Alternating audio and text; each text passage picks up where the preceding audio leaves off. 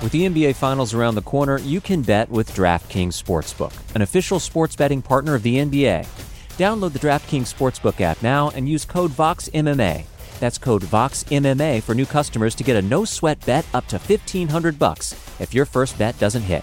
Only on DraftKings. The crown is yours. Gambling problem? Call 1-800-GAMBLER. Or in West Virginia, visit 1-800-GAMBLER.net. In New York, call 877-8-HOPE-NY or text HOPE-NY 467-369. In Connecticut, help is available for problem gambling. Call 888-789-7777 or visit ccpg.org. Please play responsibly. On behalf of Boot Hill Casino and Resort in Kansas, 21 and over. Age varies by jurisdiction. Void in Ontario. One no-sweat bet per new customer. Issued as one bonus bet based on amount of initial losing bet. Bonus bets expire 168 hours after issuance. See dkng.co/bball for eligibility, wagering, and deposit restrictions, terms, and responsible gaming resources. You know how to book flights and hotels. All you're missing is a tool to help you plan that unbelievable travel experience. That's why you need Viator. Book guided tours, excursions, and more in one place. There are over 300,000 travel experiences to choose from, so you can find something for everyone. And Viator offers free cancellation and 24/7 customer support for worry-free travel. Download the Viator app now and use code Viator10 for 10% off your first booking in the app. Find travel experiences for you. Do more with Viator. You're listening to the Vox Media Podcast Network.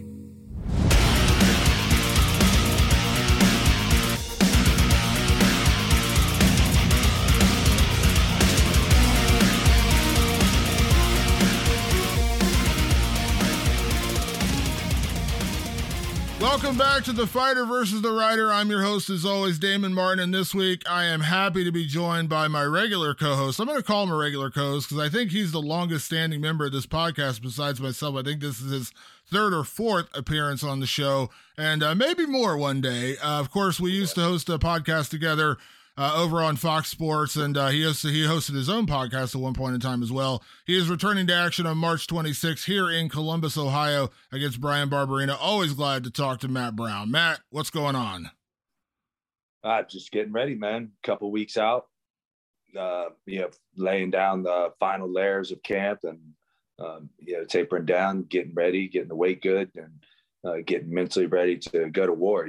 We got Bryan Barberena here, who's a real just fucking grinding blue collar backcountry guy. It's just like he's just coming out of the woods and just going to fucking war, man. So I gotta be ready for this guy, man. So just getting mentally ready, and we got less than 2 weeks now, so we're ready to fire. Trying to get all the cylinders fired up so that we can go in there and hammer it. Yeah, I was at your, of course I'll be at the fight next week, but I was at your fight with Eric Silva down in Cincinnati. And, I consider Cincinnati and Columbus both kind of like hometown fights for you because you lived in Columbus for years, but you're originally from right outside of Cincinnati. So kind of two hometown shows, but that was a little different because that was a main event, of course, hometown show, those kind of things. But this is another one. You're going to be a marquee fight on the card. Is it fun fighting at home? Because I hear different. I remember talking to Rich Franklin one time when he was fighting Anderson Silva in Cincinnati, and he was excited, but then afterwards he told me, he's like, God, it's a nightmare. People hitting you up for tickets, and you deal with the local stuff and all that kind of stuff. So like, how was it for you? Like when you're now, like, has it been a pain in the butt, or do you get excited to fight at home? It's pretty much the same to me, to be honest. I go mentally, I stay the same. I'll stay down at the hotel. I won't stay at my house during the week, even though I'm 10 minutes away from the arena. I'll stay at the hotel just like it's a regular fight. I pretty much block out all the people that, asking for tickets and this and that. And it ends up being pretty much like any other fight to me. I try to keep it that way. And because, once you get in there, it's the same cage, no matter what city you're in or what arena you're in. And you got a guy across from you that's trying to take your head off. So that's all that I need to worry about. And, if I don't reply to people's texts or tell them to fuck off for tickets or whatever, I'll talk to them after the fight and explain to them, look, I was busy, bro. Mentally, So, I know I've had the experience before. I also fought in Columbus, I think in 2011, I want to say, maybe 2010 with Pete Sell. Oh yeah, the Pete Sell fight, the Yves Lavigne wanting to get Pete Sell killed fight. Yes, I do remember that one vividly. Yes. So, this isn't nothing new to me, man. And I know that my friends are going to be my friends no matter what I give them. So after the fight, if someone wants to hold it against me because I didn't reply to your text, they can fuck off. Dude, I'm excited because this is going to end up being the second fight night card with fans. Of course, they're doing it this weekend with UFC London, but first one domestically. And again, the first card, it was kind of funny. It was back to back. When the pandemic started in 2020, they had the card in London, which was going to be Tyron Woodley and Leon Edwards. And then the next week was going to be Francis Ngannou and Jairzinho Rozenstruik here in Columbus. And those are the first two cards that got canceled with the pandemic. So it's kind of awesome.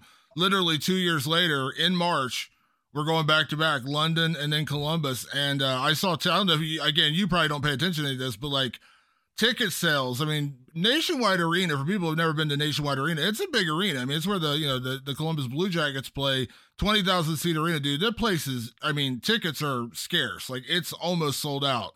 And that's for a fight night card, which is awesome. Like it's going to be a pretty awesome crowd. That's awesome, man. I can't wait, bro. It's been over 2 years now since I've had fans. So I actually kind of got used to it, my last fight at the Apex, like I felt comfortable, felt great. First couple of times it was really, really weird, when I fought in Abu Dhabi, when I fought in Jacksonville, especially Jacksonville, walking out to just a complete empty arena. It just felt creepy, man. It was just weird. And, the way they shuttled us in one at a time and leaving right after, the whole thing just felt really strange to me. So I'm just excited to be back in front of fans. And I think it's going to be a rush again, just like, it's been so long, 2 years. It's going to be, I don't know, man, like it was 5-10 years ago, you know what I mean? Like, yeah, like when I was young in the UFC and still, feeling that vibe, man. I can't wait to feel the energy of the fans.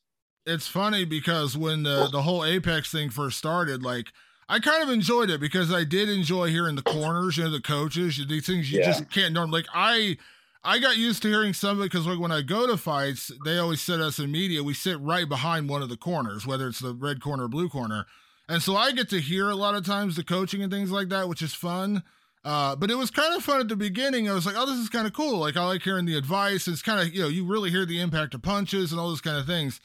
After like 6 months, I was like, all right, I'm done with this. I want the fans back because there's so much more energy and like the reactions and just the highs and the lows. Like you just can't replace that. Like I get it. I totally understand why they did it, of course, but like, it's just not the same experience, man. Like when you see it, when you go without fans to fans, it's almost like night and day in terms of like seeing a card or being at a card.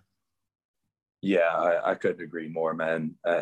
And like some of those fights at the Apex were just so good. I mean, well, it's UFC. I mean, there's always good fights, right? And without the crowd, it just doesn't feel as good, right? Like there's something, when you hear that crowd roaring for blood, there's an energy, man, that you can't replicate without that crowd. Yeah, absolutely. And I know this one was rescheduled. I know you had to deal with a little bit of COVID, which actually knocked you back from fighting. Was it December? Was that the fight, if I remember that correctly?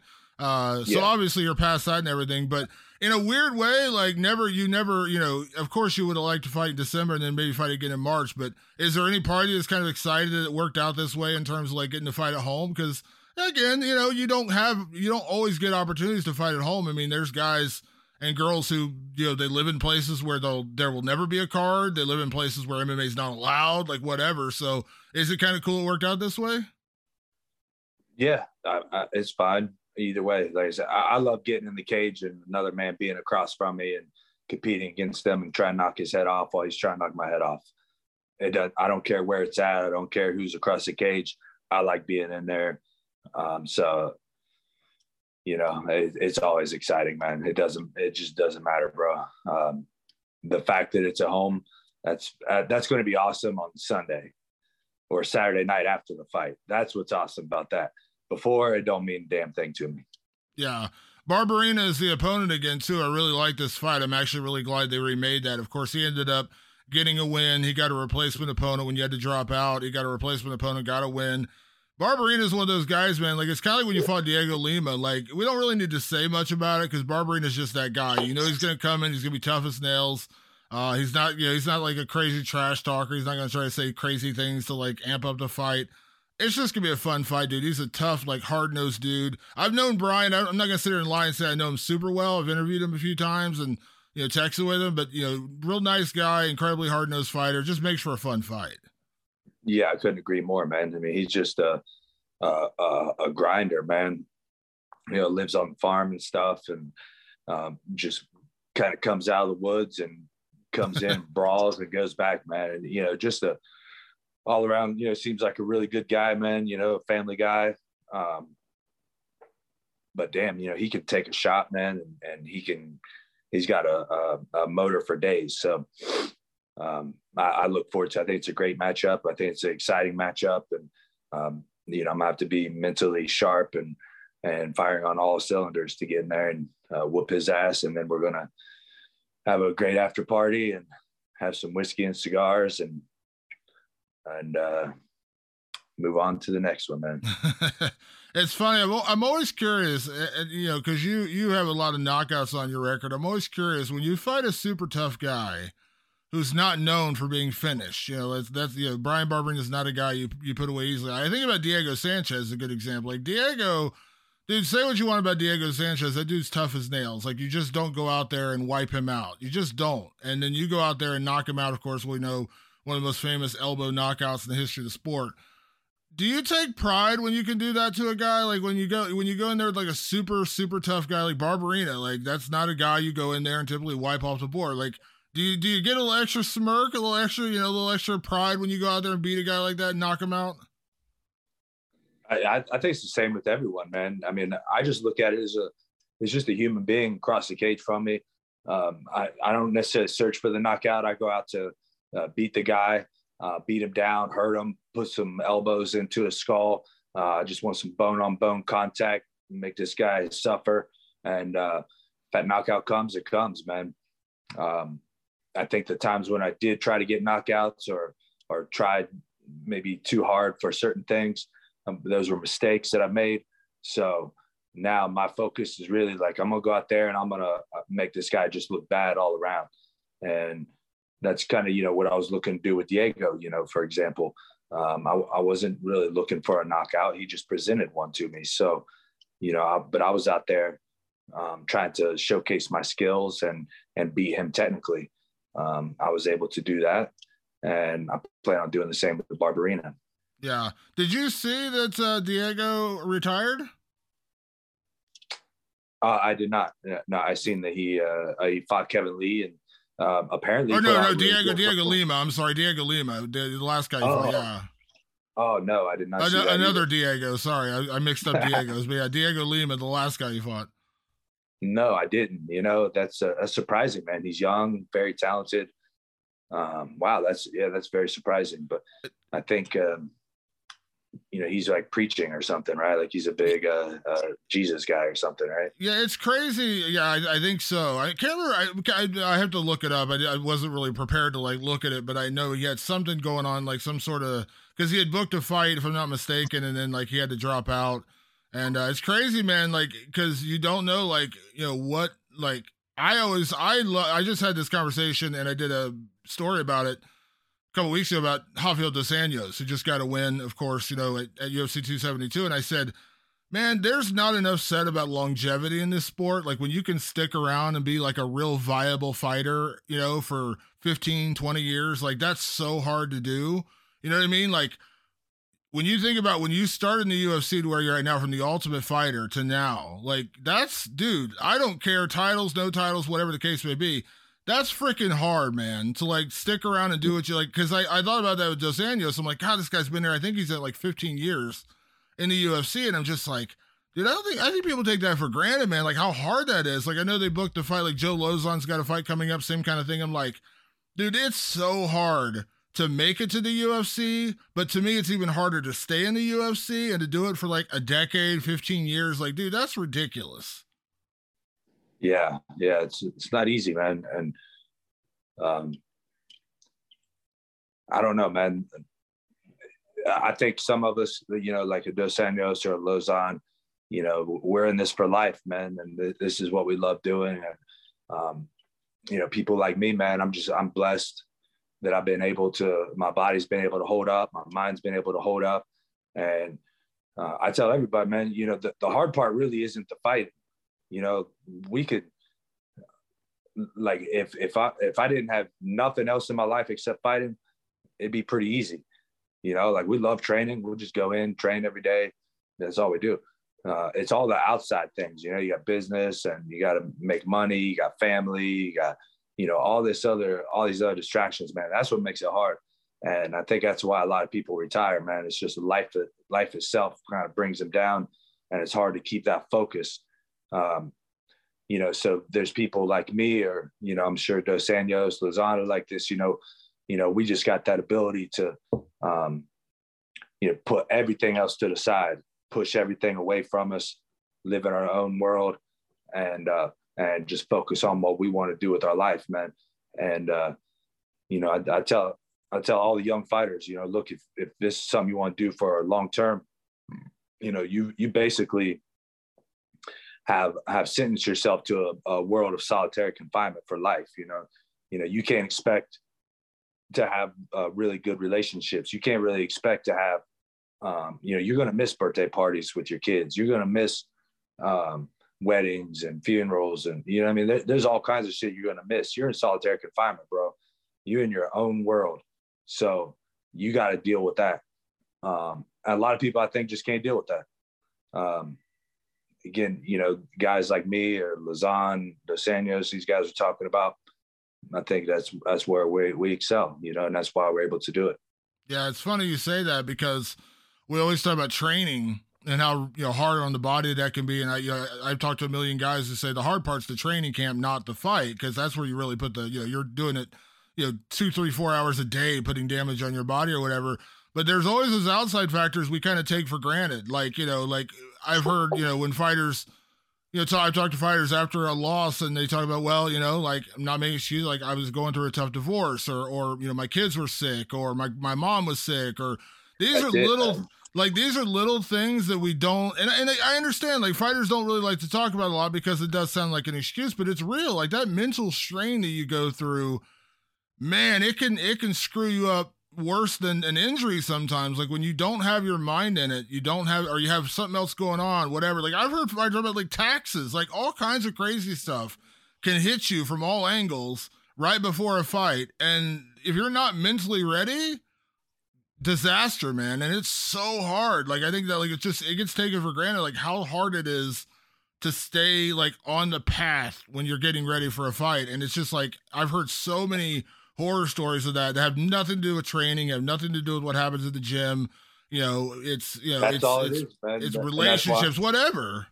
Yeah, that's all it is, man. That's what I'm saying. Is like, the training isn't the hard part. If that's why I think that's a lot of reason why, like, younger athletes do better. Like, they have less distraction. When you're talking about college or mid-20s, whatever. They ain't got no kids yet. They ain't got, deep relationships, long-term relationships. They ain't got, they don't have so many people trying to take advantage of them all the time. Then, they don't have to worry about when they're 50, or at least not worried as much about when they're 50 and how they gonna make money then. So there's just, like, so much less distraction, so they can pour all their focus into that. When you start getting up into older ages, you got kids, you got businesses, and all these things, that all pulls your focus away, all of it. And if you don't know how to handle that properly, it's going to tear you down bad. And that's, again, I think, some of us guys, we just have the innate ability to overcome that. We got the focus, we got the mental fortitude, all these different things to overcome that. Whereas most people don't. Yeah. I mean, the stress of fighting is hard enough, right? Like, I mean, just, you know, you got to get into shape. You got to diet. You know what I mean? You got a 24-hour job. You know, you don't do all the right things. This dude might fuck you up and kill you in the cage, you know, and you're trying to get to a title, or you're trying to win your next, you know, whatever it is. That's a lot of stress on its own. And then you start piling on all these other things. You know, it takes a certain person to be able to handle that shit. Yeah, it's crazy because, of course, a lot of people remember a couple of years ago before the Diego Sanchez fight. Let me clarify which Diego this time. You had talked about retirement. And then, of course, after that, you've continued to go and you've had several fights since then. I'm curious because I think I kind of know the answer, but I'm just, you know, because I know you, but I'm also like, you know, kind of curious about this. Like you, of course, started your own gym, Immortal Martial Arts, which is doing really, really well. Of course, you got a big team up there. I saw the photos. I know I saw Lance Palmer's been coming in. I know Mickey Gall comes through from time to time. You got a good team. How much did like finally having that home base of like having your gym and having your own team, the team that you're coaching and working out of, like did that play any influence in like what you're going through right now? Like being able to like, I won't say you've ever lost the passion. I know better than that, but you know what I mean? Like to kind of like reignite the passion, like kind of add that extra like fuel to the fire. Cause I know how much you love your gym and it feels like, you know, you're hitting on all cylinders in that gym. I don't know. Does it make a difference? Cause it feels like, you know, it feels like that can be like a little extra fuel to the fire. Yeah, it's definitely fuel to the fire, man. A lot of it just having a new inspiration, you know, having these younger guys come in and especially like, you know, the kids in the gym looking up to you and, you know, just giving me more and more inspiration, man, more motivation.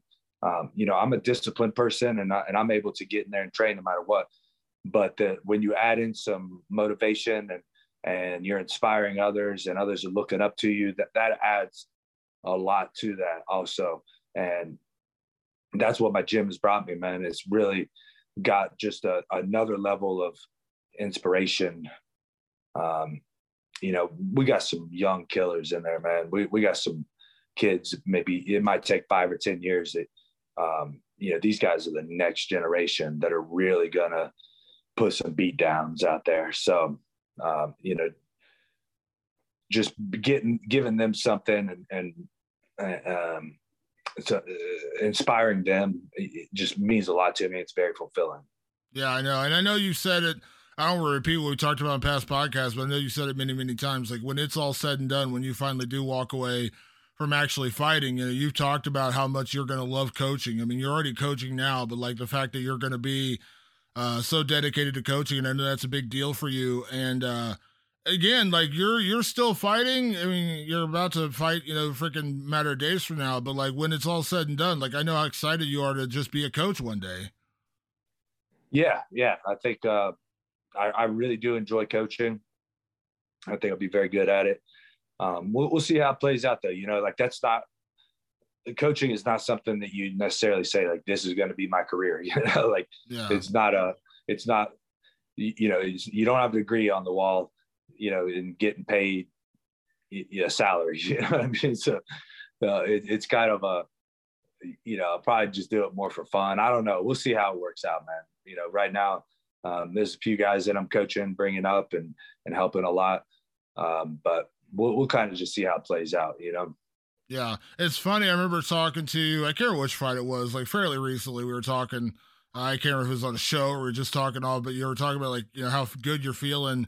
And there's no, like, we talk about longevity, like there's no right or wrong way of how a career is going to go. Like we've seen it where, you know, a guy like Randy Couture goes till he's 46 and we see some guys retire at, you know, 25, 30. I mean, there's no right or wrong answer to it, but I know you said you're feeling healthy and better than ever. Is it kind of crazy? Like the work you can put in on your body over a career. And again, that goes back to the longevity question, but like, I know you said you feel incredible. Like I know they say age ain't nothing but a number, and it's true to a certain point, but you know, like I said, you know, what you're able to do at 40 is different what you're able to do at 20.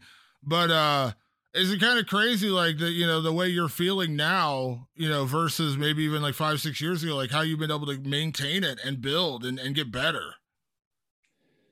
Yeah. Gosh, we could get into that for a long time, to be honest.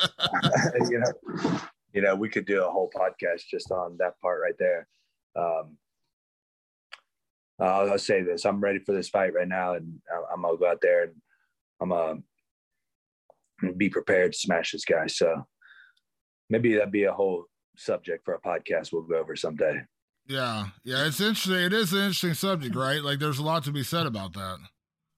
Absolutely, and you know, I think there's a lot of different ways to go about it. You know, I mean, first it depends on, you know, what the athlete wants, right? Does the athlete want to do this for life? You know, like for instance, like Conor McGregor, like I don't have any reason to believe that he was in this for life, right? He wanted to get in, make a bunch of money, and you know, maybe get out, or you know, maybe do what he's doing now. And you know, I don't think he was in it for life. There's same like Khabib, right? Like he wasn't in it for life. He wanted to come in and smash everybody, make money, and then get out, right? And that's what he did.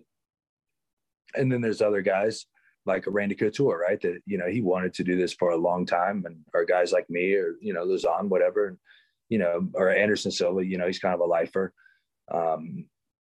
You know, so it depends on, you know, what people want out of it, you know?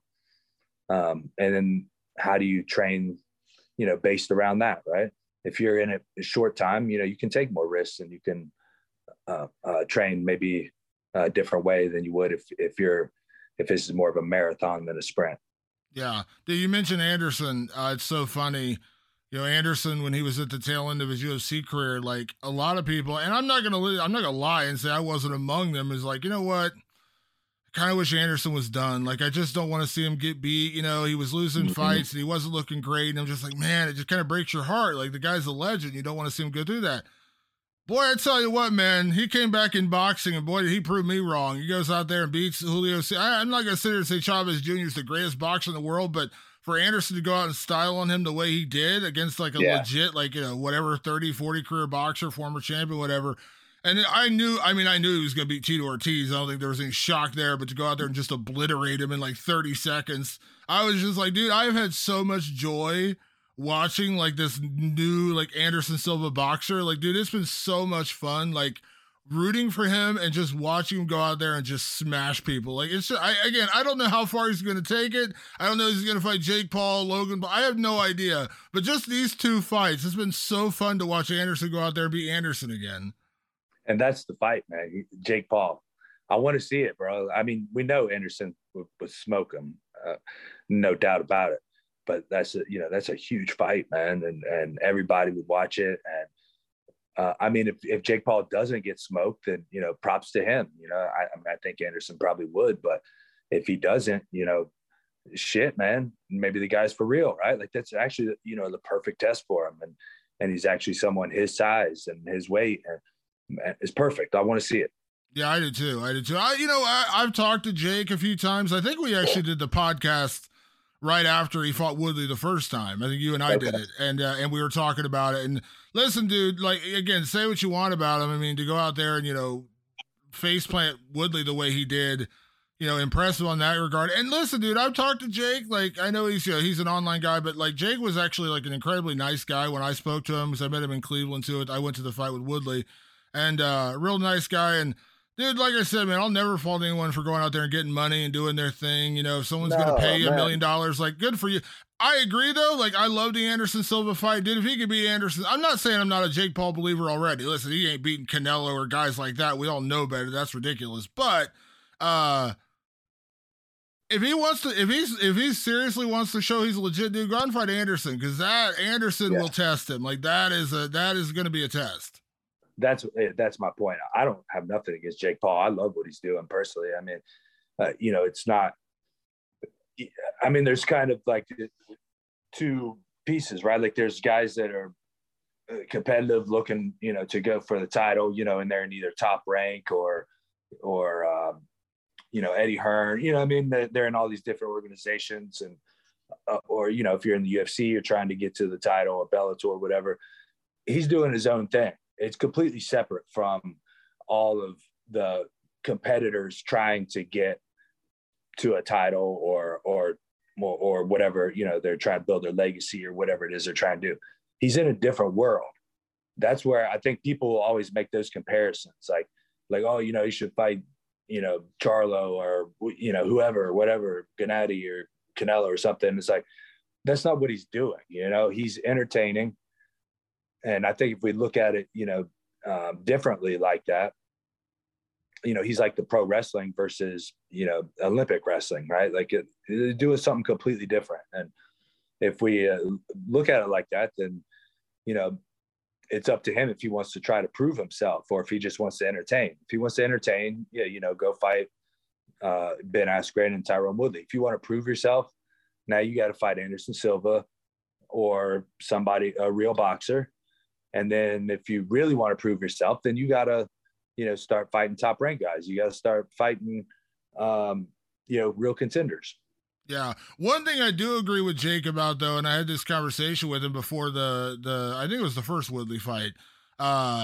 We were talking about, like, you know, everyone's like, you know, Dana has taken shots. A lot of people taking shots saying, you fight real boxers, fight real boxers. But, dude, if you look at boxing, and you know, I know you know this because you're a big boxing guy. Outside of guys like, I think Lomachenko fought some pretty legit guys very early in his career, but most boxers don't, man. Like, you look at any boxer's record, they're going 15 fights before they fight somebody with like a winning record.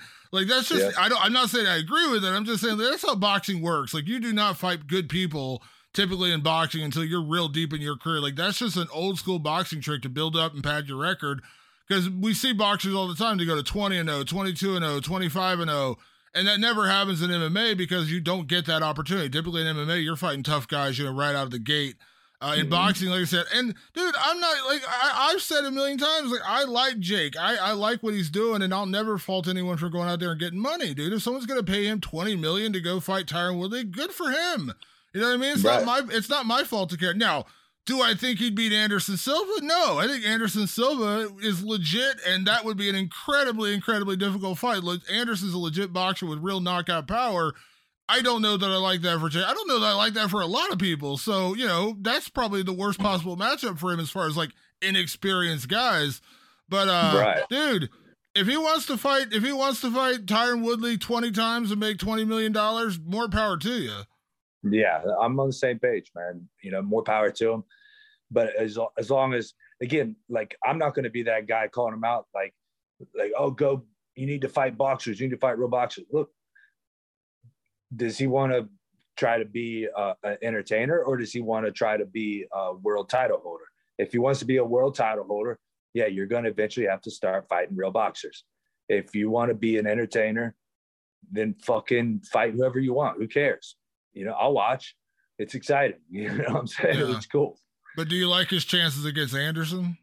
No. I think, but, you know, we also don't really know who Jake Paul is as a boxer. You know, watching him fight Tyron Woodley, I mean, he looked good. He did the same thing Anderson probably would have done. So we don't really know, you know, what his level is. Yeah. But again, when you look at Anderson and you see what he's done, we know his skill set. We know what he's capable of. Beating Chavez is no joke, even though, you know, Lord knows if Chavez even trained a day for that fight. you know, Chavez is who he is. So, you know, good for Anderson. But we have a pretty good idea of what Anderson's skill set is, what he's capable of. We don't really know what Jake is. Yeah. You know what I mean? Like we haven't seen him tested. We haven't seen him in deep waters. We haven't seen him have to work through adversity in a fight. We haven't seen him, you know, in a real boxing matches. You know what I mean? Yeah. No, I do. You get what I'm saying? We just don't know. Yeah. And listen, like I said, the Anderson fight, like, I love Anderson. I think Anderson, and you're right. Chavez is like, listen, he's not his dad. We all know that. And he's never been that guy. He was never like a top ranked guy. But I'll tell you what, and I mean this, you know, with all the utmost respect in the world for every MMA fighter who wants to cross over to boxing, but 99% of the time, you know, if you're going to cross over, I'm going to take the boxer to beat the MMA guy coming off his couch because it's just a different sport. Like, you can train by, you know, it's like, it's like going into wrestling, like when you're going into, like, I saw your post, you talked about you trained with Colin Moore, the Ohio State guy. And like, I saw Jaden Cox did some training with John Jones. Like, dude, it's a different world to go in there and do that. And boxing's the same way. Like, I'm not going to say you couldn't be good at it. I'm sure a lot of people could be good at it. If you go in there and fight a real, legit, like championship level boxer coming off his couch, he's probably going to beat the snot out of him. And that's just because it's just a different sport. That's just the reality of it. No, yeah, I couldn't agree more. I mean, the fact is, most of the MMA guys we've seen cross over, it's not like they learned boxing, worked their way up the ranks or anything. I haven't seen that. Conor going straight to fighting Floyd. Like, what the fuck, bro? Like, you're fighting Floyd. Like, this guy was boxing when he was 3 years old. So and when you get guys, when you look at the 10, 15, 20 years that you've been training, and you've been training in wrestling, striking, Muay Thai, jiu-jitsu, all these different things.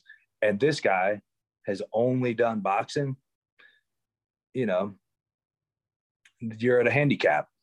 Yeah. Did you see did you see what happened to Conlon over the weekend?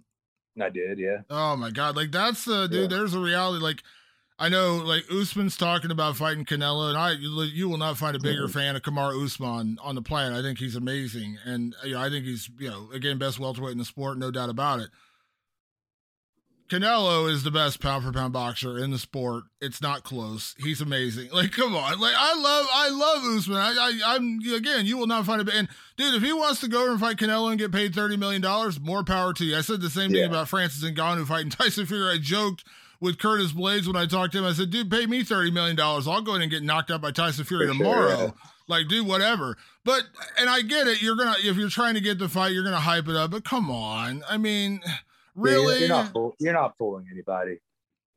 Like, who do you think you're fooling saying that stuff? But I would argue that Gennady is actually better than Canelo. I would argue that he won both those first two fights, by the way. And I hope they get it again. So, when we talk about pound for pound in boxing, and everybody puts Canelo up there, I say, Gennady beat him twice, in my opinion. I definitely thought he won the first fight. Second fight was a little closer in my mind. The first fight, I definitely agree. I think he won. I agree that the second fight, I think, is debatable. The first fight, I thought Gennady won hands down, very, very clear. I'm surprised it was even as close as it was. I thought he won 8 rounds to 4, maybe even more than that. But Triple G or Canelo, I don't see any MMA guy crossing over and beat. You know what I mean? No. Yeah, because I mean, you're talking about guys like Triple G. This guy was an Olympic boxer. He was, a multiple-time champion. I mean, this guy's only done boxing for so long. Like, what makes you think that you're gonna beat him at what he does? So. I don't know. It's weird, but again, I don't know who they think they're fooling. I think Kamaru could do great against some boxers. I think he would do very well in boxing. I think he could probably even get to like maybe the top 10 in boxing. But you ain't beating Gennady. You ain't beating Canelo. Yeah. Oh, I agree. I think Kamaru is an incredible athlete, and I think he's an incredible fighter all the way around. I don't doubt he could do it, but again, I don't even like I will not speak of one ill word about Francis Ngannou. Incredible dude, unbelievable fighter, one of the nicest people I've ever talked to in this sport, genuinely nice guy. And listen, he'll send you to the moon if he hits you with a punch. We all know that. Like, there's no doubt about that.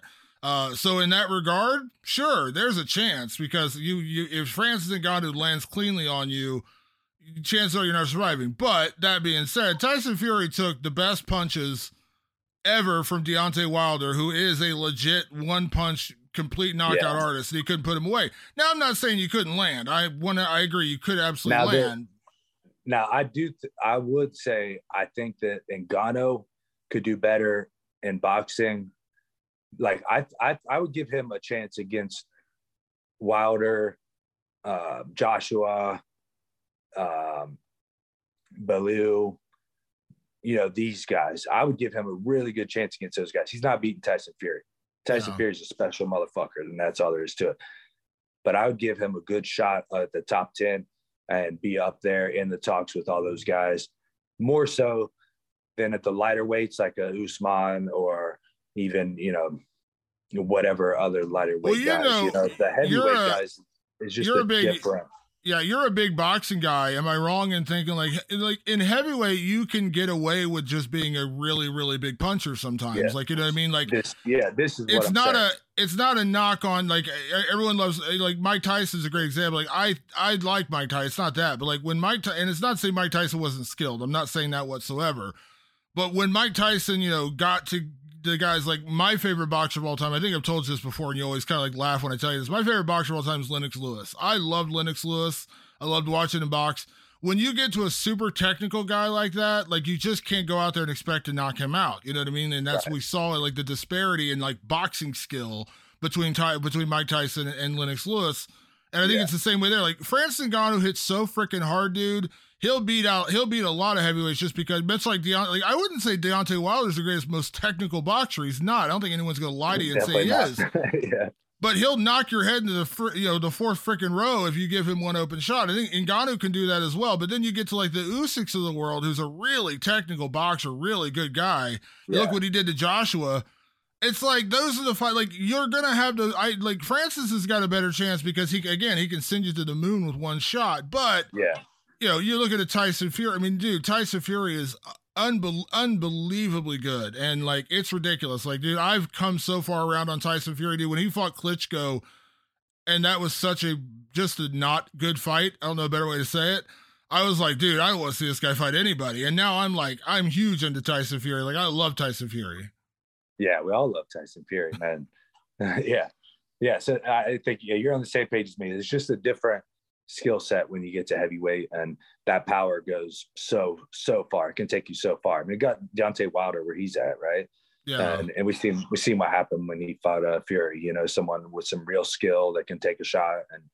And I'm excited to see what Usyk is going to do here, man. I mean, this guy is just phenomenal. I can't watch enough of this guy, man. Him, Lomachenko, they both got the same trainers. I can watch these guys all day, every day, man.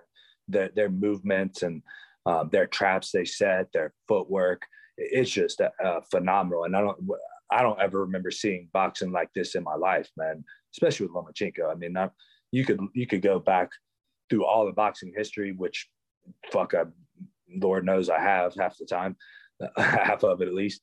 And I mean, there's no one that's moved like these guys before, man. So it's amazing.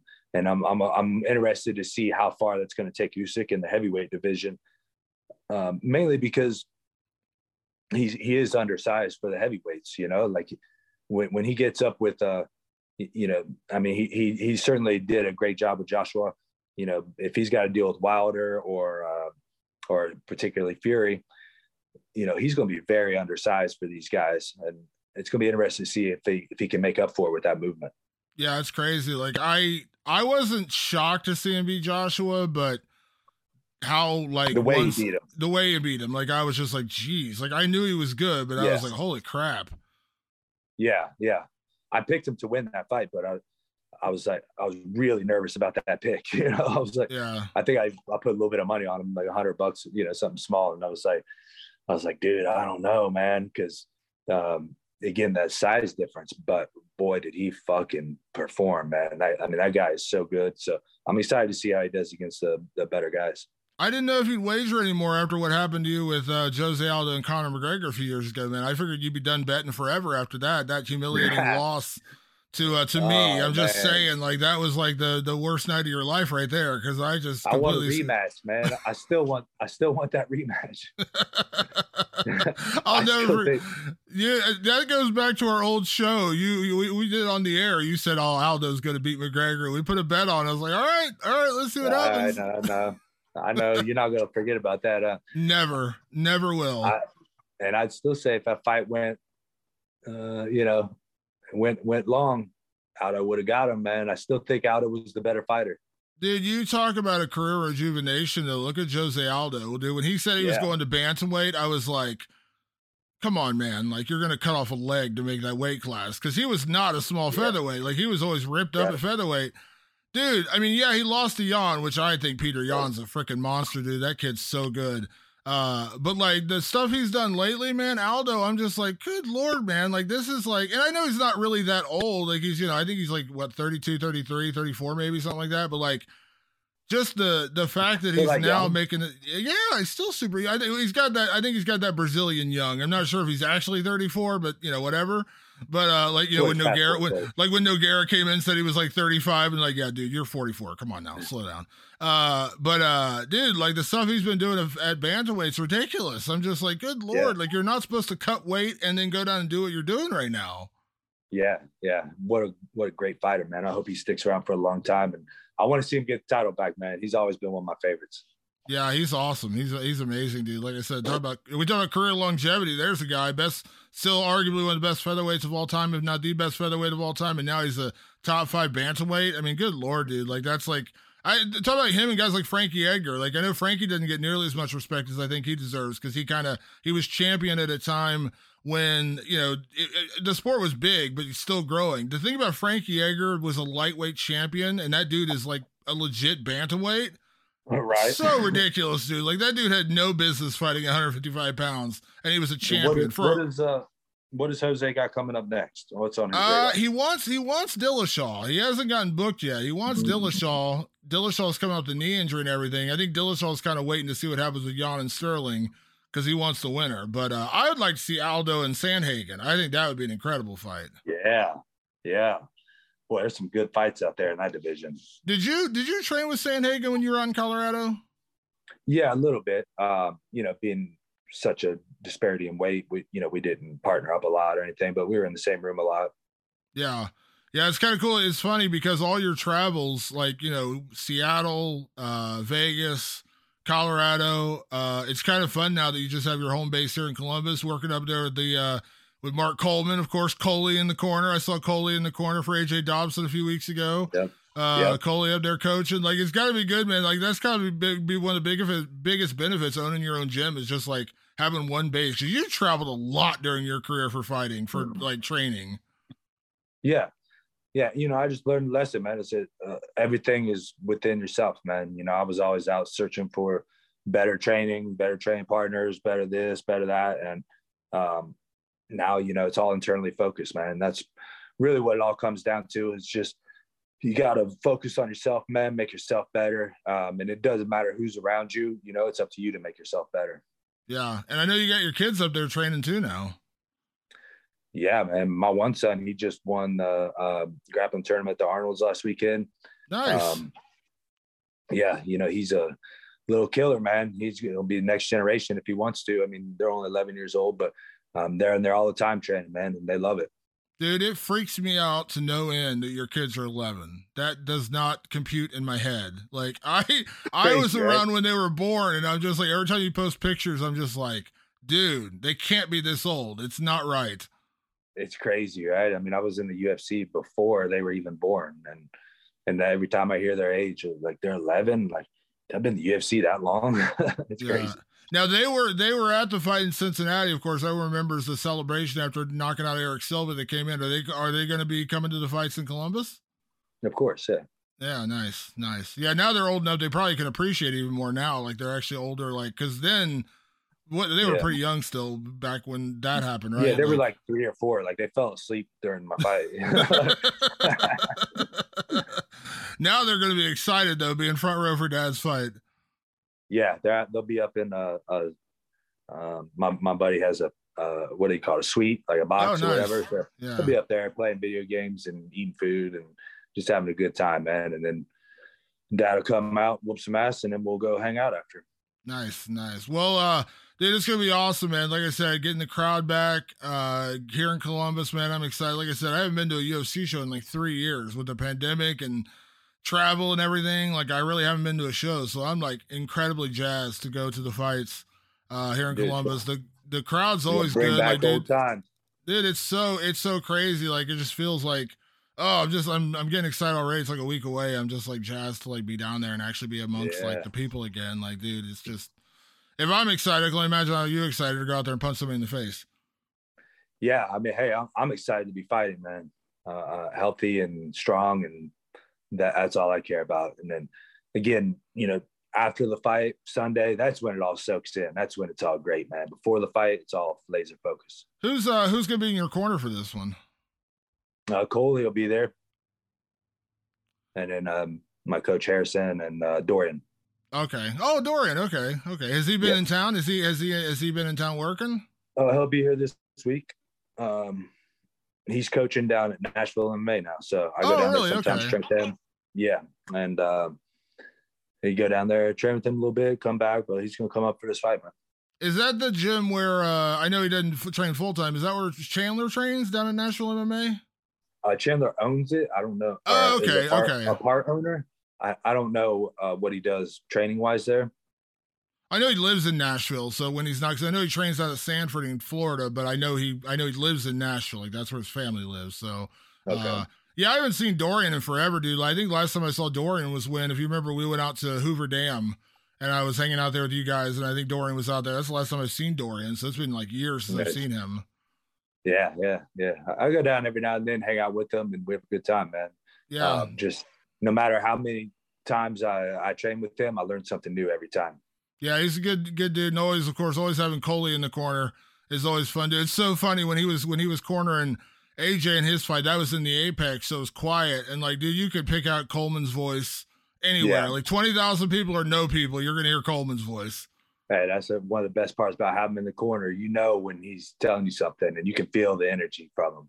Yeah, it's so fun. Like I was up there, I don't know, a couple of fights ago when I came up to the gym when Mickey Gall was in town training with you, and like I was out there watching him train, coach, and you were grappling Mickey, and just seeing like, dude, it's just so fun to watch Coley out there coaching again, man. Like I just love seeing it. Like he's got such a wealth of knowledge, brings such an energy to it. Like it's just fun to be around Mark Coleman, and I know he's talked about like he's sober, he's going to that, which is awesome. So great to hear that. I texted with Coley a while ago.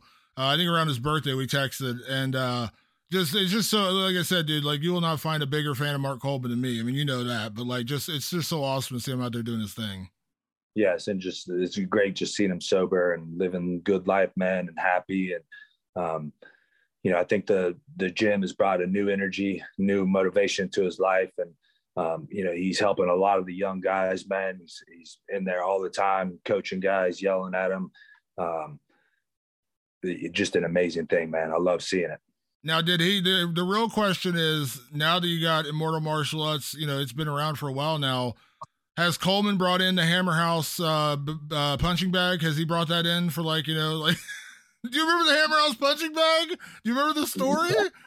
Back, he said back in the day when it was just like he was training out of his garage, they didn't have any training stuff. They just had one heavy bag. So it was like him and Randleman and Phil Baroni, everyone working out with one Hammer House dummy, one Hammer House punching bag. That's all they had.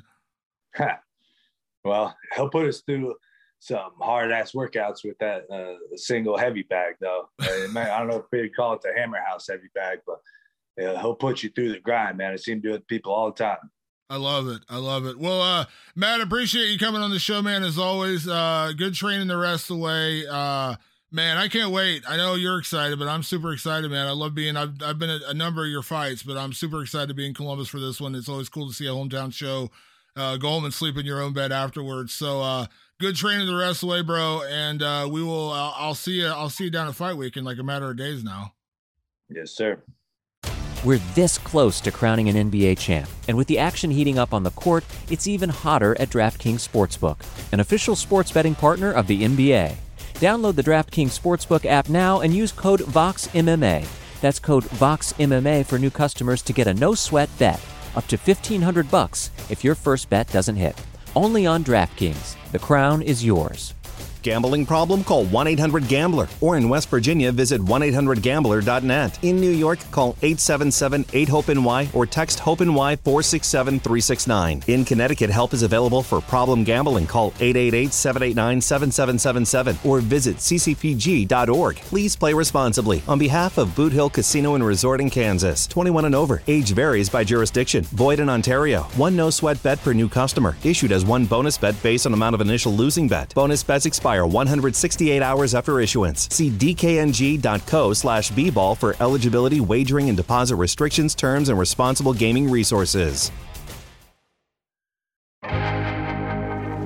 there are a million bad ways to start your morning off. The no coffee traffic jam, the soggy morning jog, the why is the dog taking so long, just go already walk. But you can unleash your ideal day with a perfect shower using Method hair care products. Designed with high-quality ingredients, Method's new range of shampoos and conditioners will give your hair undeniable softness and shine. And hey, if you're a night shower kind of person, that's great too. Try Pure Peace infused with peony, rosewater, and quinoa protein. Or Simply Nourish, crafted with coconut, rice milk, and shea butter. Or Daily Zen, made with cucumber, seaweed, and green tea. Reconnect with the best version of yourself. Visit methodproducts.com to unleash your inner shower. Shop methodproducts.com.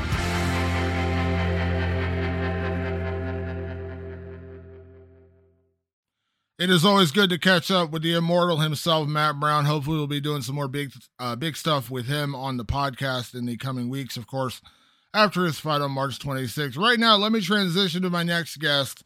I go back with him quite a bit of ways. He used to be a wrestler here in Columbus at The Ohio State University. He is now one of the top international wrestlers and one of the top representatives from the United States in the last two Olympics, and headed, I would imagine, towards his third consecutive Olympics in 2024. So, with no further ado, let's talk to 2016 gold medalist, 2021 technically silver medalist, Kyle Snyder. I am always happy to catch up with this man. He is an Olympic champion. He is a two-time Olympic medalist, and he is coming up to a big super match, American against American, coming up against J'den Cox, March 16th. Welcome in, Kyle Snyder. Kyle, how are you? I'm doing good, man. Thanks for having me on. Appreciate it.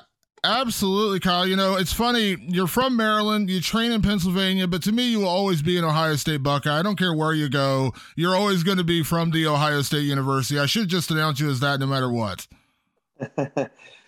Yeah. I mean, definitely owe a lot of my success to my time at Ohio State, and very thankful for all that. Absolutely. Let's start off with the super match. You know, I've been a guy, and I know we go back quite a few years when you were at Ohio State. And listen, I'm a huge wrestling fan, and I think the one, I'll say mistake, but the one thing where wrestling has kind of come up short is not promoting, you know, these individual big matches. I know they've done the beat the streets competition in New York, things like that, but I've been a big proponent saying, man, we should have these big matches on, like, you know, a big stage, and you do something special like UFC Fight Pass or some streaming service, whatever the case may be. When I saw the announcement about this, I was like, oh, this is perfect. Great match, two, you know, great American wrestlers. So how did this whole thing come about? Yeah, so, I mean, Rudis is, you know, the biggest apparel, footwear brand in wrestling. And then, you know, they decided that they wanted to get into streaming and technique and, you know, just a video service. So they announced that this year, and kind of to kickstart that whole thing, we wanted to have the biggest match that we could think of. And with me and J'den not being able to wrestle at the Olympic trials, that was a match that was heavily anticipated. People were really looking forward to that. You know, we were able to sign that match up, and we're not just going to wrestle once, but we're going to wrestle in a best 2 out of 3, just like we would if it was the Olympic trials. And, you know, I think Rudis does everything top notch.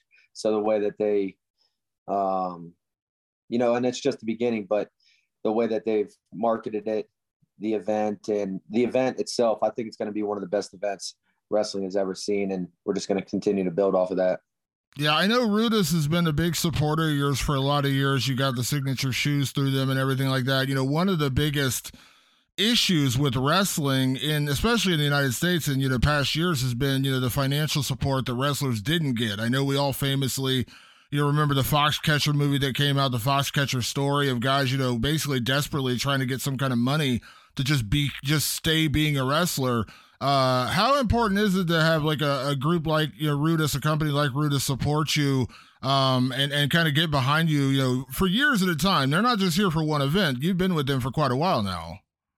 Yeah, no, it's so important. And I mean, I think wrestling as a whole is really growing. And, you know, I think just right before I kind of got on the scene, it was still challenging to just be a wrestler and compete on the international level. And there was you just couldn't make enough money.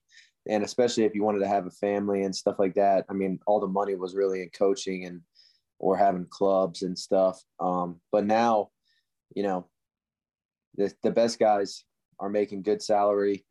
You're supported by USA Wrestling. You're supported by your club that you wrestle in. And then obviously these other sponsors and stuff like that have now helped a lot of wrestlers. So it's all good. And I mean, Rudis is, obviously just been so good to me. So I'm very thankful. I'm not going to ask to see your bank statements or anything, Kyle, but I did want to ask you about the, financially, because again, like 5-6 years ago, I had this conversation with Daniel Cormier, like we talked about all the wrestlers coming into MMA, into mixed martial arts. And he's like, that was a big part of it was because you couldn't really make money as a wrestler. And he was always, of the mindset, like I love wrestlers coming into MMA, but I want wrestlers to stay in wrestling. That's how USA Wrestling gets better, is that we keep Jordan Burroughs and Kyle Snyder, continuing to wrestle for the United States. They don't feel like they have to go do something else.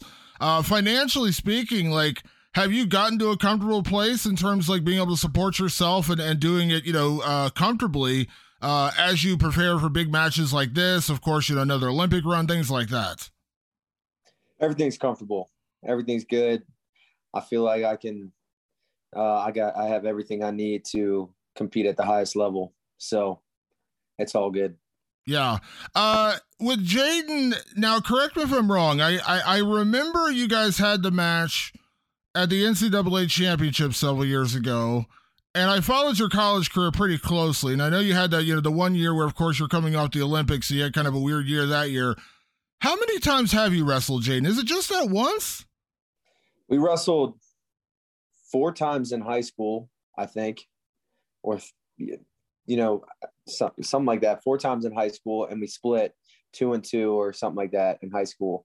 Then we wrestled once my freshman year of college at the NCAA tournament, and then we wrestled once in the U.S. Open the freshman year summer.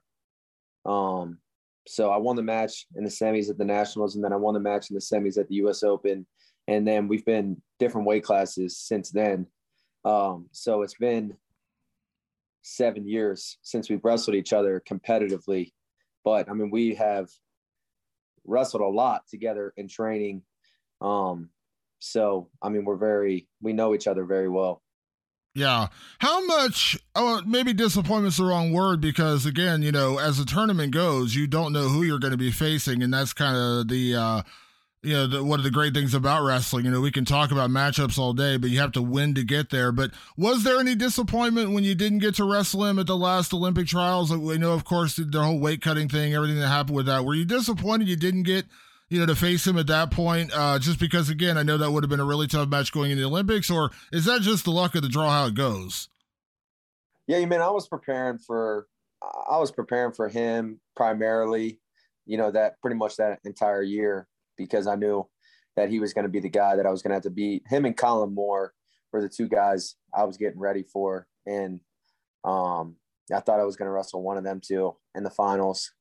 And so, I mean, it was crazy that the way it all worked out, that just the whole situation was wild. I mean, actually being in the warm-up area, watching him kind of roll around and stuff like that. And then all of a sudden you kind of just hear people freaking out and people yelling his name and stuff. And he's sprinting to the weigh-ins. Like, yeah, I mean, just never thought that something like that could happen. So it was crazy. And I'm looking forward to the match. I'm looking forward to competing now. And I'm glad it's best 2 out of 3. I think that's going to be even more fun.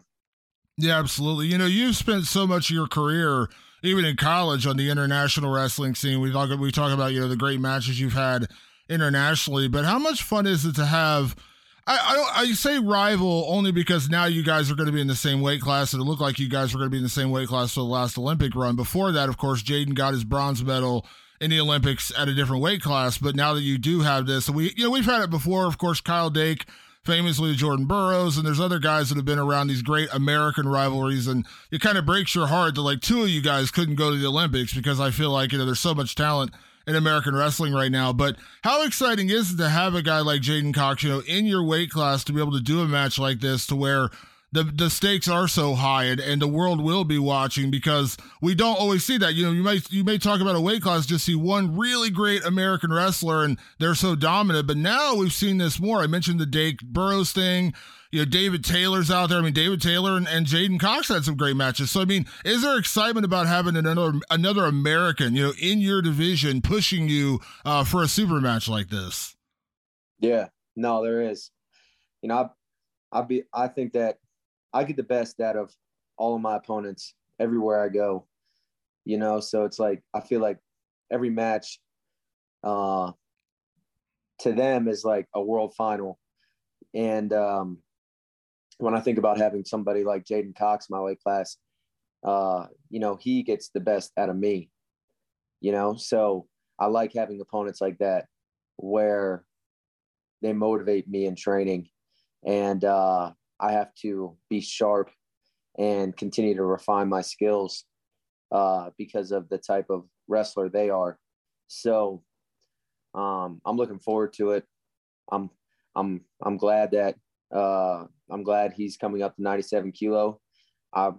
Any challenger is good for me. It's like, to make the team, to make my first senior level world team, I had to beat an Olympic champion, and that only made me so much better, because I felt like if I beat somebody like that, then, of course I can win the worlds.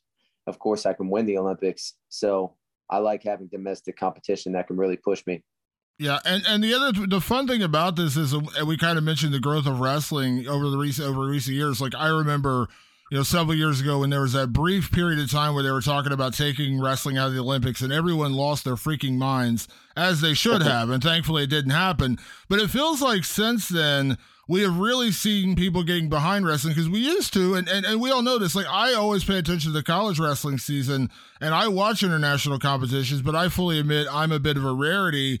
And, back in the day, it was just you pay attention to the Olympic cycle and maybe the World Championships. You might watch the World Championships, but mostly people cared about the Olympic cycle. That's when people really got invested in wrestling. That's not the case anymore. We are seeing these big matches, these big events happening where, the NCAA championships are drawing huge ratings. And, you and J'den are doing this super match through Rudis, which is awesome. Which 8-9 years ago probably wouldn't have happened, because, again, people only seem to care about the Olympics. Is it awesome just to see this kind of growth and have this kind of opportunity where this isn't an Olympic match, but it feels like an Olympic match? Yeah. Yeah, it's good. I mean, there's a lot of cards, and, I think that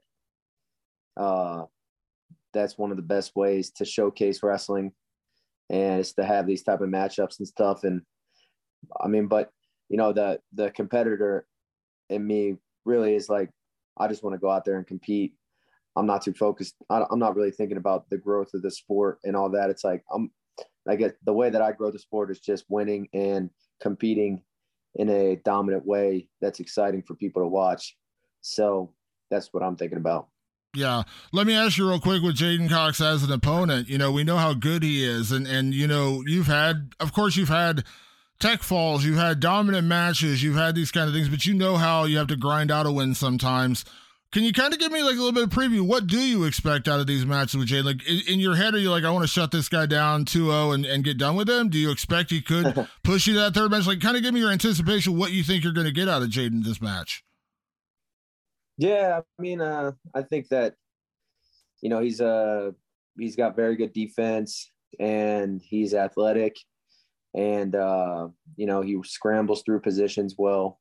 So, and like I've said, we've wrestled a lot together in training.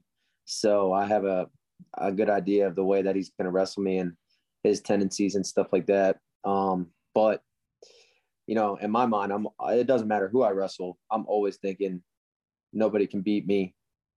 I want to tech fall everybody. So I'm thinking domination every time I get on the mat, and it doesn't matter who it is.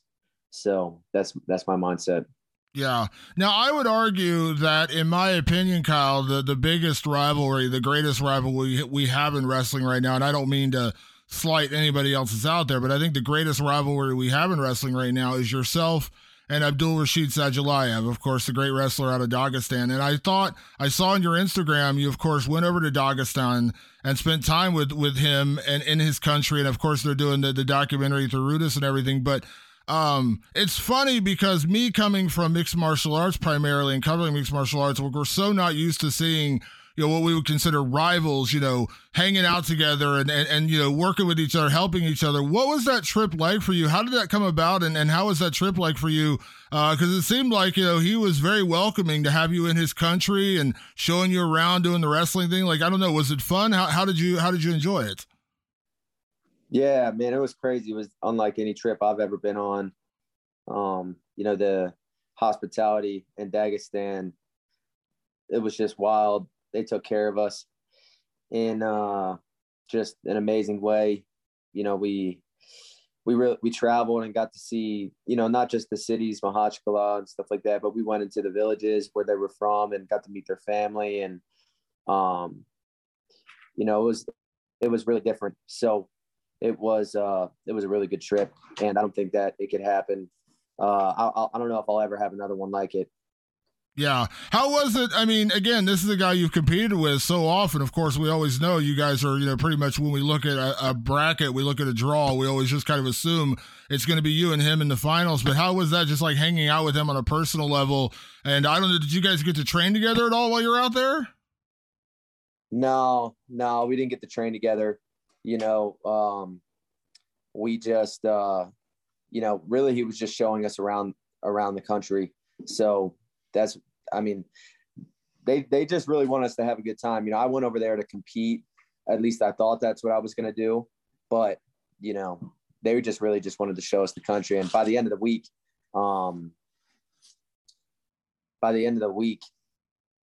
we, they were even asking, like, are you sure you want to compete in the tournament? Let's just spend another day doing what we want to do and stuff like that. So it was a different trip than what I had planned. Yeah, I've heard they did a story. I think it was Vice News did a story a few years ago about the growth, the popularity of wrestling and how much wrestling means to the people in Dagestan. And at the time, of course, Khabib Nurmagomedov was the UFC champion, and Abdul Rashid Sajalayev, of course, was an Olympic champion. And they said, like, people over there like that, like Khabib and Sajalayev over there, like, what Michael Jordan and LeBron James are over here. Like, they're just stars. Did you feel that going over there as like a wrestler? Because like to from what I hear, wrestling in Dagestan is like, that's our NFL. That's their NFL over there. Yeah. No, I felt like it was even bigger than the NFL and the NBA and stuff like that in America. I mean, everywhere we went, I mean, I'm sure that's how it is for those guys too, but I mean, everywhere we went, they recognized not just who Sajalayev was, but who I was. And I'm somebody from a completely different country that they don't even see very often. So it was really different. And just the way that they were able to take care of us, like, I mean, we visited like senators' houses. We visited the governor, of Dagestan. Like the whole area was aware of what we did, and they all wanted us to experience the country to the fullest. So it was wild. I mean, yeah, they're huge stars. Wrestling in Dagestan is unlike any other place that I've ever been. Yeah, it's funny. I can't remember who it was telling the story years ago.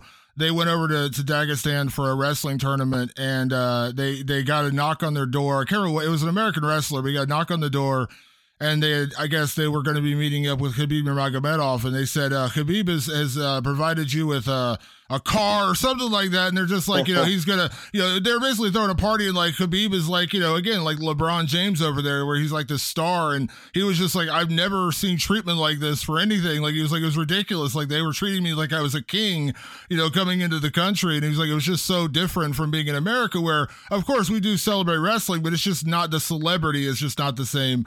So it had to be a cool experience, just like, walking down the street and having, like, I saw the video, like little kids running up and like, high-fiving you, getting autographs. Like, that had to be like a kind of a fun feeling. Yeah, no, it was really fun. I mean, we only rode in like G-Wagons.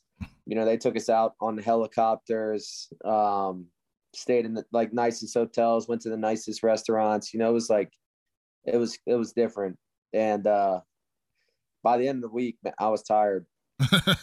We were just nonstop, like visiting one place to another, to another restaurant, to another meal, to another party. It's just one thing after another. So it was a lot of fun. And that was, I've never been like, at the end of trips, I'm always ready to come home. And I was ready to come home after this trip, but I also felt like I'm going to miss the people there because of the way that they took care of us. Yeah, I feel like that's a destination you'll have to go back to one day. I know it's like they call it the Mecca of wrestling out there. I feel like you're going to have to go back. Yeah, Lord willing, definitely like to go back. Bring my family too. Yeah. Yeah, absolutely. Kyle, years ago when we chatted, this was after your first Olympic run, and I think it was right after college, and you had gone and attended a UFC event. I think it was in Cleveland, and you come out of that right away, and you were super pumped about, UFC and mixed martial arts. And I know you remember we did the interview where you said, I'm going to do it one day. I'm going to fight one day. Now, this is a different time now, as I said before, though, with wrestling, because you actually can do wrestling and make a good living at it. And I think I saw another interview where you said, I want to be wrestling into my 40s. Like, you are just really, really passionate about wrestling.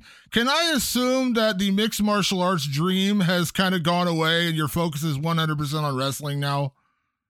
Yeah, that's right. I mean, I went to the Stipe Miocic fight, and then I went to when he first won to Cody Nola versus Cruz. Yeah. And Rousey versus Nunes. So, I mean, those were some big fights.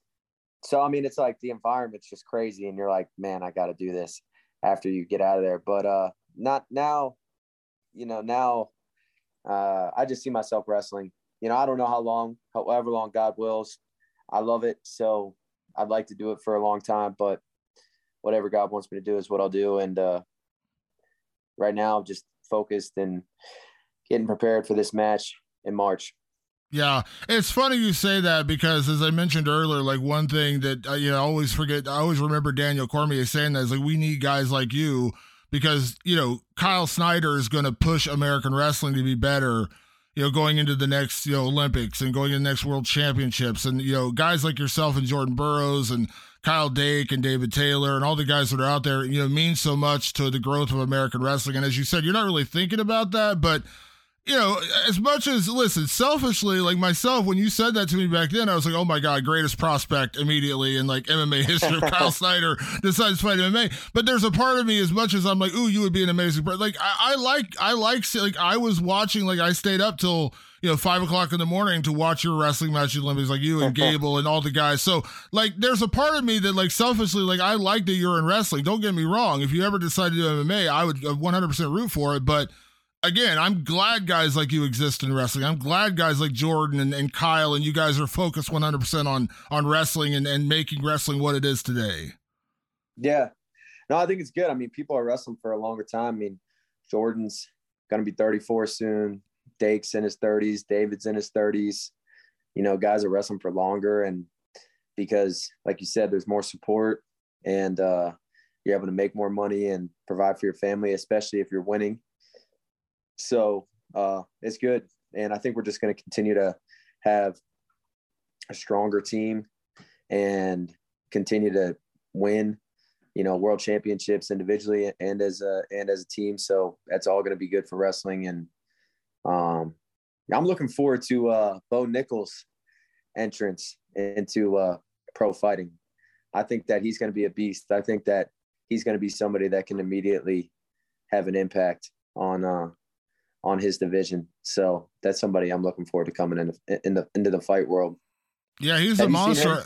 I have. Bo's a monster. I've actually interviewed him before. Really nice guy and a monster. And I know he was doing, I think he was opening his own MMA gym in State College up there. So I'm not sure if you trained with him very much, but I know he was doing his MMA thing up there. Yep. Yeah. We train decent bit together. So yeah, it's right in outside of State College, American Top Team gym. So he's getting better and better for sure. Yeah. What would be fun? I talked about like the MMA thing. I remember when I talked to Kyle Dake before the last Olympics. He had told me, like, of course, as an MMA guy, we're always going to be like, are you going to fight? Are you going to fight? But Kyle, much like Jordan, Kyle's like, I really don't have any interest in fighting. But he had said, I would love to do like a wrestling match with like a high level, MMA guy. Like he wanted to wrestle Khabib Nurmagomedov. And I was like, oh, that'd be a lot of fun. I know a couple years ago they did, Ben Askren came back and did the wrestling match with Jordan. Didn't go too well for Ben. No shame in losing to Jordan Burroughs. But we talk about promoting. We talk about Rudis doing this event with Supermatch. Like, that to me would be a lot of fun. I'm not saying like you have to like wrestle John Jones or Stipe or whoever, but like that to me would be fun, right? Like do a wrestling match and getting a big name in there like that would be a lot of fun. I think that would be something that every wrestler would be open to, right? Yeah, probably. I mean, I don't know. I just feel like it would be, unless we were messing around, it would just be kind of too easy, like even the best guys, once you're out of the sport, it would be a problem. It would be a problem. I mean, we'd have to kind of mess around and let things happen. Yeah. It's funny you say that. I saw Jaden was actually down in Arizona. He got some training in with John Jones. I don't know if you saw that. And John Jones came out and said, I don't want to misquote him, but something to the effect of, I haven't been tossed around like that in my life. And Jaden, right. and John's walking around like 260 pounds right now. And he's like, Jaden moved me around like a child. I can't remember what exactly he said, but there is as Daniel Cormier says, there are levels to this, and being a Kyle Snyder or a Jaden Cox, I all the respect in the world for the John Joneses of the world, but they're not going to beat you in a wrestling match. Yeah. No, I mean, but fans would like to see it. So yeah. Hey, if they want to pay for it, why not? Right? Like if somebody wants to pay you for it, do it. Yeah. Last thing before I get you out of here, Kyle. I was mentioning I was on your Instagram looking over everything going to the super match, and your most recent post.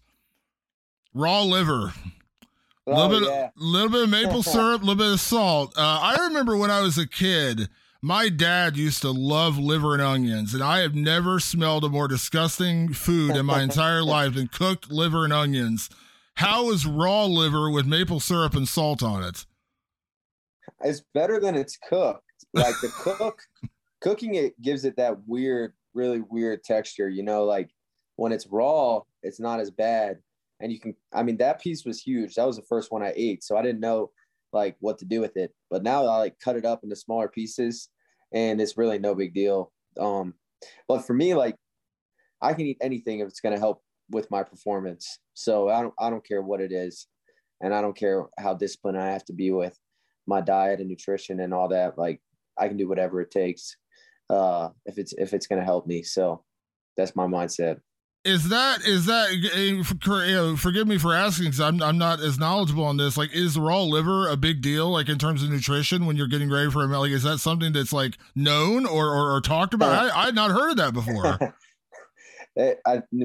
I believe liver is like the most nutritious thing, meat you can possibly eat in the world.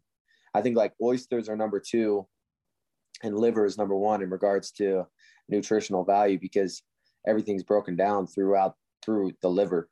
So it's very dense in nutrition. And then I also heard that only the alpha in the pack back in the day would get the liver and the organs and stuff like that, because again, that's where all the nutrition is. So when you hear that type of stuff, it's like, well, that's who I want to be. So I'll eat it. Yeah, I like to consider myself an alpha male, but I might turn into a beta if you're trying to get me to eat raw liver. I'm not gonna lie about that. I might be like, you know what? You can lead the tribe, Kyle. Go ahead. You got you can lead the tribe. You're gonna eat the raw liver. I'll back out from that one. I'm fine with that. So yeah.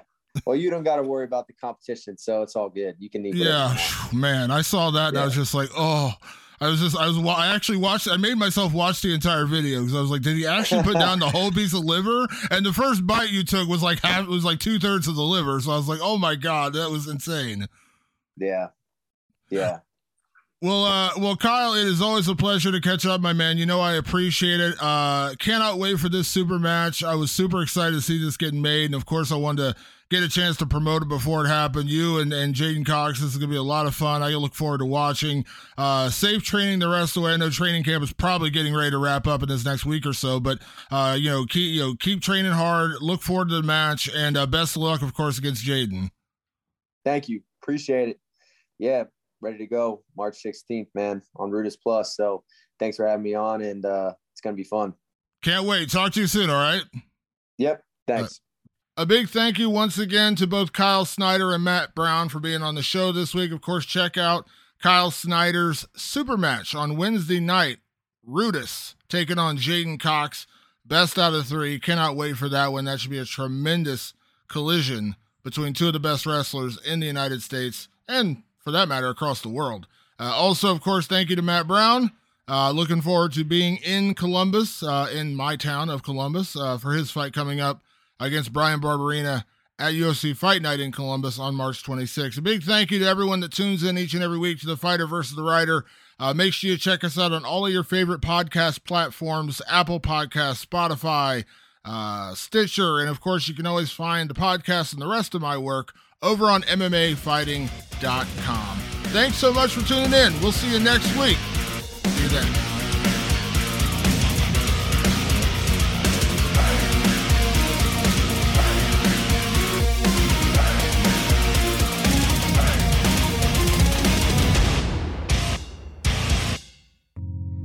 You're listening to the Vox Media Podcast Network. With the NBA Finals around the corner, you can bet with DraftKings Sportsbook, an official sports betting partner of the NBA. Download the DraftKings Sportsbook app now and use code VOXMMA. That's code VOXMMA for new customers to get a no-sweat bet up to $1,500 if your first bet doesn't hit. Only on DraftKings. The crown is yours. Gambling problem? Call 1-800-GAMBLER. Or in West Virginia, visit 1-800-GAMBLER.net. In New York, call 877-8-HOPE-NY or text HOPE-NY 467-369. In Connecticut, help is available for problem gambling. Call 888-789-7777 or visit ccpg.org. Please play responsibly. On behalf of Boot Hill Casino and Resort in Kansas, 21 and over. Age varies by jurisdiction. Void in Ontario. One no-sweat bet per new customer. Issued as one bonus bet based on amount of initial losing bet. Bonus bets expire 168 hours after issuance. See dkng.co/bball for eligibility, wagering, and deposit restrictions, terms, and responsible gaming resources. Here's the truth about AI. AI is only as powerful as the platform it's built into. ServiceNow puts AI to work for people across your business, removing friction and frustration for your employees, supercharging productivity for your developers, providing intelligent tools for your service agents to make customers happier, all built into a single platform you can use right now. That's why the world works with ServiceNow. Visit servicenow.com/AI for people